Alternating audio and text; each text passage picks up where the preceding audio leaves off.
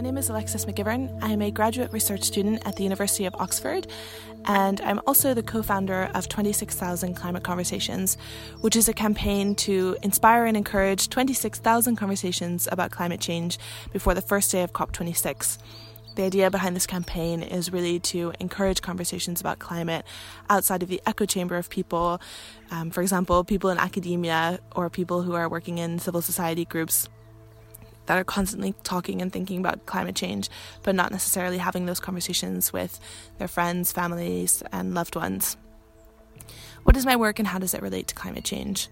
So my research looks at the social equity implications of incineration as a waste management option in the UK, which is to say, how are the communities that live near incinerators, how are they affected by those incinerators, and how does that relate to the fact that they may be socially deprived communities or have communities where they're less able to defend themselves against these incinerators being sited in their communities. This work relates to climate change because we often forget about waste in the equation of climate change.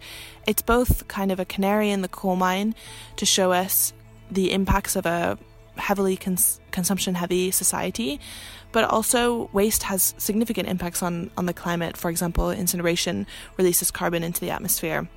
And so the more we rely on it as an option, the more we are releasing carbon into the atmosphere that we're not really considering. And also, it's important because it's a good indicator of how technocentric solutions like incineration affect the communities that surround them. Why is COP26 important to my work? COP26 really sets the tone for the policies and interventions that are possible. It kind of is a high-level intervention on what other actors can do to follow suit. And especially as someone who's running a campaign to get people speaking about climate ahead of COP26, it's important because there are high-level decisions that are made there that are not really understood by the general public. And so it's important not only for its agenda setting, but also because it provides a unique opportunity for people to gather and speak about climate in ways that might not happen in an ordinary year. If women's voices were equally represented at COP26, what difference would it make?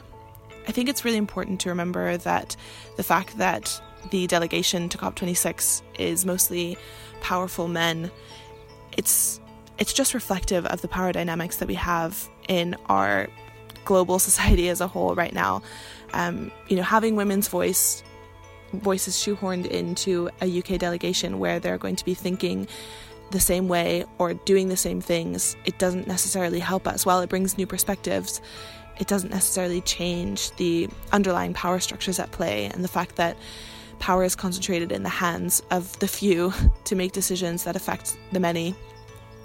I think it's important to recognize that while it's great to diversify the delegation to COP26, it's also really vital to look away from this top-down way of making decisions and to understand that people have enormous amount of power to rise against the institutions and the ways of thinking that have led us into this climate emergency. I think while we should also look at diversifying our delegations to COP26, we can also recognize that these delegations are representative of legacies of exploitation, and that we can also instead look to civil society and groups that are more representative of the world in which we live in order to have this bottom-up people power to demand change rather than waiting for a group of people who ultimately have a very big stake in maintaining the status quo. Instead of relying on them to bring the change that we want to see, we can start mobilizing, and there are already a number of groups that are mobilizing around Glasgow and around COP26.